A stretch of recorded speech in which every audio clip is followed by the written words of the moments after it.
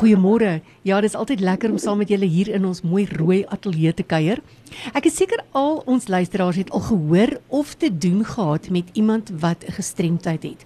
Dis nie onbekende iets nie, maar die term gestremdheid is 'n ongelooflike wye veld en daar's honderde vorms van gestremdheid en elke persoon wat een of ander vorm van gestremdheid het, is eintlik so uniek binne daardie gestremdheid. Mens kan hulle regtig nie oor dieselfde kam skeer nie. Ek gesels vanoggend met Ungerer oor 'n baie interessante vorm van gestremdheid. Goeiemôre Annemarie en welkom hier by Noodkreet. Goeiemôre Annelise. Jy is nou die stigterslid van MDS, of dan nou Movement Disorder Support. Of die mooi Afrikaanse woord bewegingsversteurings. Vertel vir ons bietjie meer daarvan, wat is dit?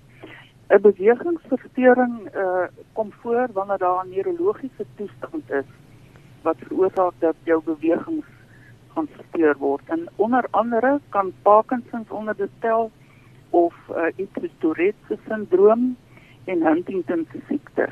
Is dit geneties oordraagbaar of hoe kry iemand bewegingsversteurings? Wel, Parkinsons byvoorbeeld is nie geneties oordraagbaar nie, maar Huntington se siekte is beslis geneties oordraagbaar. Nou jy het baie spesifieke ervaring van Huntington se siekte. Vertel 'n bietjie vir ons daarvan. Wel, my seun het Huntington se siekte en dit is 'n dominante oorerflike breinsiekte wat dan later in die lewe eers manifesteer, so hier by tussen 30 en 50 jaar. Dit loop op die dood uit, ongelukkig, want daar is op hierdie stadium niks wat dit kan regkry nie.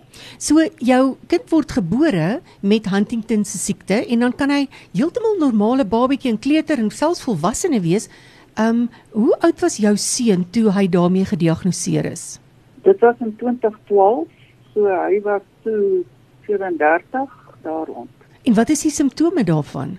Hy het begin om depressie te kry. 'n Huntington pasiënt is ook baie apaties, word baie maar en begin bewegings te toon. Jy weet, van al die ledemate. Is dit hoe jy agtergekom het daar's nou iets fout? Ja, nee, want ek meen hy het so maar soos 'n kraai geword. Hoe skaars of hoe algemeen is Huntington se siekte? Want ek moet jou sê, ek het nog nooit daarvan gehoor nie.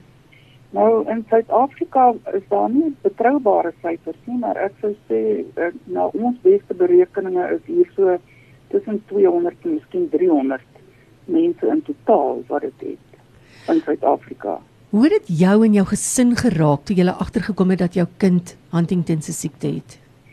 Wel, ons het nie geweet dit is in die familie nie.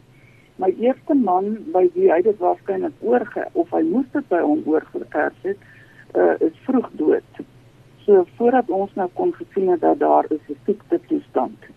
En so toe die dokter hom die eerste keer, of die spesialis, die neuroloog hom die eerste keer daarmee geïdentifiseer het, of toe gaan kyk ek die eerste keer op die internet, wat is Huntington se siekte? En ja, nee, ek skrik ek myself amper dood toe dit sien, want jy sien dat dit is 'n baie erge toestand. En dit het veroorsaak dat ek toe steengroep gesoek het. Maar onder daar geen steengroep was, het ek toe met een begin. En dis hoe Movement Disorder Support begin het, nee? Wel, nie Movement Disorder Support nie. Ek het aanvanklik net 'n steengroep gehad vir Huntington pasiënte, maar omdat hulle so min is, so baie min die getalle, het ek naderhand saamgesmelt met die Parkinsons supportgroep of steengroep hier in Pretoria. En toe, omdat ons agtergekom het dat daar baie ooreenkomste is, hulle gaan byvoorbeeld na dieselfde spesialiste toe, jy weet, hulle het naderhand dieselfde hulp nodig, ensovoorts, daar is naderhand demensie ter sprake ensovoorts. Toe het ons besluit, ons gaan die Movement Disorder Support begin.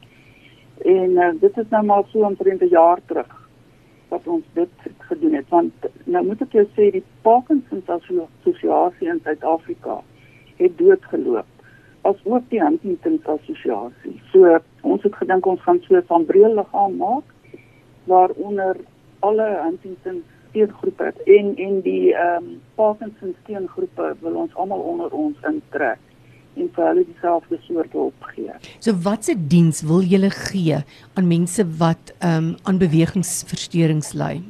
Ons het op die oomblik 'n maatskaplike werkster wat vir hulle versorging en ondersteuningsdienste lewer. En dan wil ons kyk of ons nie naderhand spesifieke plekke van versorging kan op die been kry nie, want die mense het ander tipe versorging nodig en het met jonger mense te doen, as byvoorbeeld met Alzheimer's of demensie. En dan wil ons graag 'n sambreelliggaam jy weet, of daar stel, sodat almal dieselfde tipe inligting en ondersteuningsfunksies ensovoorts by ons kan kry. Wat is julle grootste uitdaging op die oomblik? Wel, dit is maar soos enige van hierdie tipe goed, fondse, onder andere om ons maatskaplike werkster te dra en te behou. Jy weet, en dan gaan dit natuurlik, daar's maar kostes ter sprake om hierdie ding te bestuur. En dan natuurlik gaan daar groot kostes wees as ons naderhand ons eie plek van versorging wil daarstel, is hy hoe klein. Dit is my altyd wonderlik om te hoor dat daar iets baie hartseer gebeur, in jou geval nou jou seun wat met hierdie siekte gediagnoseer is, maar dat daar dan iets goeds daar kan uitkom. En ek dink die stigting van Movement Disorder Support, of dan nou MDS, wat soveel ander mense gaan help, dink net oor 50 jaar van nou af, hoeveel mense se lewens kon julle geraak het, en dit het begin deur jou, wat deur hierdie proses gegaan het. So, ja, as daar van ons luisteraars is, wat bietjie meer wil weet, gaan na hulle webwerf toe, movementdisorders.co.za. En dan vir al ons nuwensgewende organisasies daar buite, onthou daar is vanmiddag 2 uur weer 'n aanlyn opleidingssessie van die NPO Fondsinsamelingsforum. Dit is natuurlik 'n geleentheid vir alle nuwensgewende organisasies, skole, kerke, individue, enige persoon wat graag meer wil leer oor fondsinsameling of die bemarking van jou organisasie. Ons is juist besig met bemarking en vanmiddag gaan ons verder leer oor hoe om jou organisasie via sosiale media te bemark. As jy meer wil leer van die NPO Fondsinsamelingsforum, gaan na anneliesdejager.training of stuur vir my sommer 'n e-pos na noodkreet@lekkerfm.com.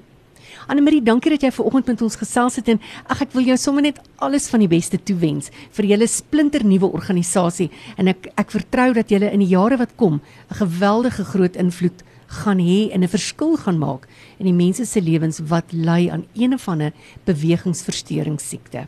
Baie dankie Annelies, dankie dat ek kon praat daaroor.